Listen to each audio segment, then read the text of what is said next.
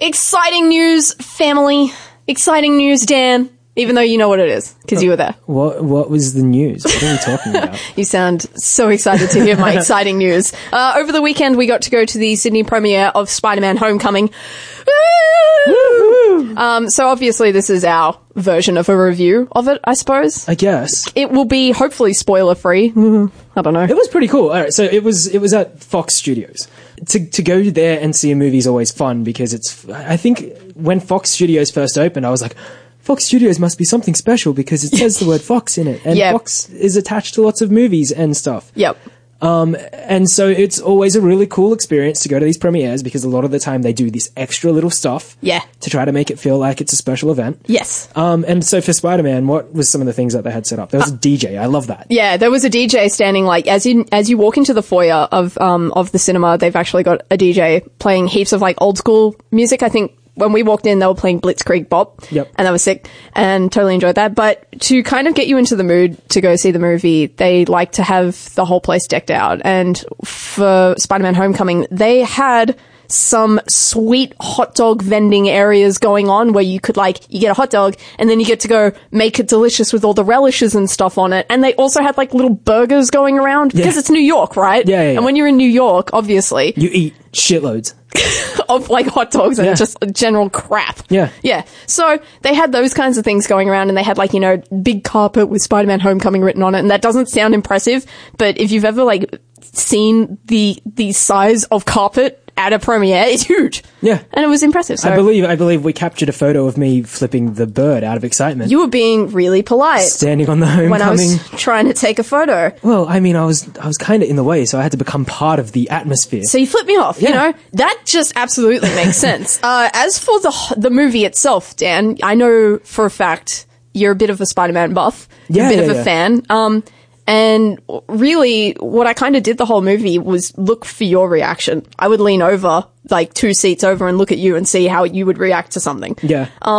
So did you like the movie? Okay, so to start with, it's an awesome movie. Woohoo! It's Spider-Man, and it's a Spider-Man movie that's been well done. We get given a storyline. The stuff that is supposed to happen in the movie happens, and the story is kind of summed up so that we're getting a whole bunch of Spider-Man, but you're not really being given too much continuation to other stories outside of the Spider-Man universe. Okay, yep, I understand. That gives me a lot of hope because we're looking at Spider-Man now as a character who can be in multiple movies with multiple bad guys, experiencing all the stuff Peter Parker is supposed to experience, and have it not necessarily require you to see anything attached to it beforehand, which is really good. How did you feel about Tom Holland portraying Spider-Man? He was excellent. Yeah. I really like Tom Holland as Spider-Man. The voice is perfect. He's got the quirkiness of Spider-Man. One little thing that I kind of was annoyed about was that when you look at, and I'm going to go back and relate what I'm talking about to the first Spider-Man movies with Tobey Maguire. Okay. Because Spider-Man in those movies was good, but he was a little bit stiff in regards to the way Spider-Man is supposed to move and react. And, Spider-Man's supposed to be super acrobatic. Yeah. One thing that they absolutely nailed, though, particularly in the second movie, even the first one to some extent, was Peter Parker.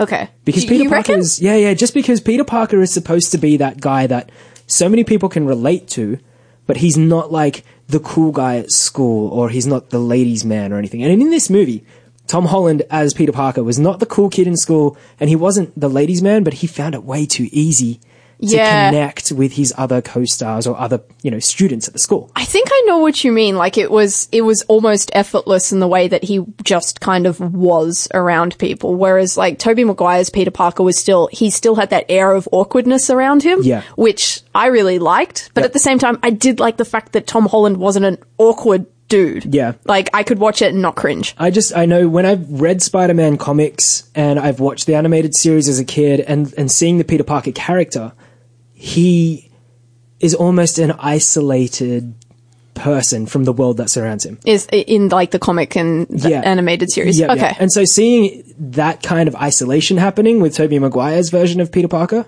he was so isolated in those movies where you looked at it and went, this kid just literally doesn't exist to anyone in his students, in his peers' eyes. Yeah. He's just the dude who they see turn up at school and leave school. And occasionally they'll sit there and and look at him and go, oh, Peter's answering another question. You know, and he's getting it right. Oh, wow, Peter's so smart, but he's a nerd and no one gives a shit about him. Like, yeah, pretty much. It's like, exist. not on my radar. Yeah. Radio. I think the way it was written could have been a tiny little bit better, but honestly, I feel like this is the best Spider-Man movie we've had. How did you feel about Spider-Man? I feel like I've had it in my head for the longest time. I don't read many of the comics, much at all, in any case. And I think Peter Parker and Spider-Man exist solely to me through, you know, the animated series and the movies that kind of, you know, came before this one. And so I like the goofy Peter Parker that we kind of got this time around, where I didn't have to like cringe every time he tried to interact with people. Yep. I think Tom Holland nails Peter Parker. I think he's an even better Spider-Man. Yep. The fact that he's a ballet dancer. I actually saw an Instagram video of him teaching his you know, the co-workers how to do ballet. Yeah. And they just can't hack it. And I'm just like, you know what? That's something Spider-Man would do. And so I love the way that he is Peter Parker in this for me. Like that's always what I imagine Peter Parker to be. As for the villain, the Vulture. Yeah. So many people said he was an underwhelming villain.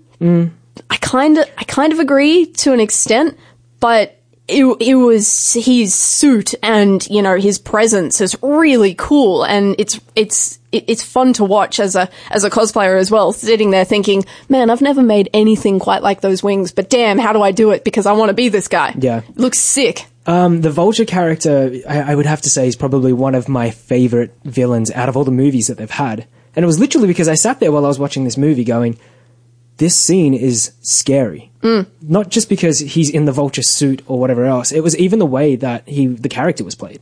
Yeah. Just Michael Keaton nailed this scary bad guy. From things he said to the way that he sort of like pushed himself onto overpowering or towering over Peter Parker and Spider-Man. He's unsettling. Yeah. He's really quite, you know, I watched and I felt a little bit uncomfortable at times because, you know, his face contradicts everything, and I'm just like, oh, it's really creepy. Yeah. But there are some things that we kind of got from the movie that, you know, hinted at things like Easter eggs and other characters that are involved. If this is the point that you've listened up to and you're maybe a bit concerned about spoilers, is probably where you should maybe just, you know, put it down for 5 minutes and then come back, because we might mention something that, you know, you don't want to hear just yet. Yeah. But we experienced some characters, some new characters, but you made mention of the Sinister Six. Yes. Tell us what that is. I feel like the Sinister Six, who is made up of characters like Scorpion, Vulture, Mysterio, Shocker, and Rhino. And that's 5, and Dr. Octopus. Dr. Octopus. Yeah. I keep forgetting about Dr. Octopus. And the thing is, I think in the animated series as well, they switched out Shocker, and Shocker wasn't part of them, and it was Electro. So I know both of them have been in the Sinister Six at different points. I believe Electro is a more mainstay for the Sinister Six. Okay. Yeah. And again, we've seen these characters pop up in past movies. They've never been that sinister a bad guy. Yeah. Rhino was ridiculous just because Paul Giamatti, I think that's his name. What do I know? He was in some giant mechanical rhino suit. And oh, yeah, I remember that. He had this terrible accent. He wasn't all that threatening to Peter. He wasn't the character. No. Like, he wasn't the Rhino. No. Like he should have been. We had Jamie Foxx play Electro. That was a bit strange. He was a bumbling idiot who was given this power. We've had Dr. Octopus, he was probably... He was ace. Yeah. I think I really liked... I can't remember what his name is. I don't know his name either. Tell me, internet, thank you. Yeah. He was amazing as Dr. Octopus. Yeah, yeah. And he smashed it. He nails Otto Octavius's demeanor, the way he's supposed to be. Yeah.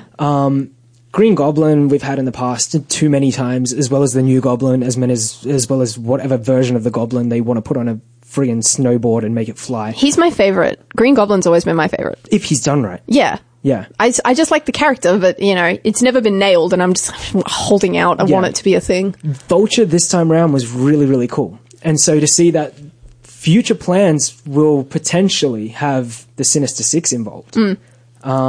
Especially with the way that they built this movie. Like I said, it didn't need you to see other movies to learn anything about Peter Parker. Yeah, you can see this standalone movie pretty much. I feel like the upcoming movies will actually sort of feel the same way, which would be great. Yeah. One thing that really got me excited, though, was seeing Donald Glover in the movie.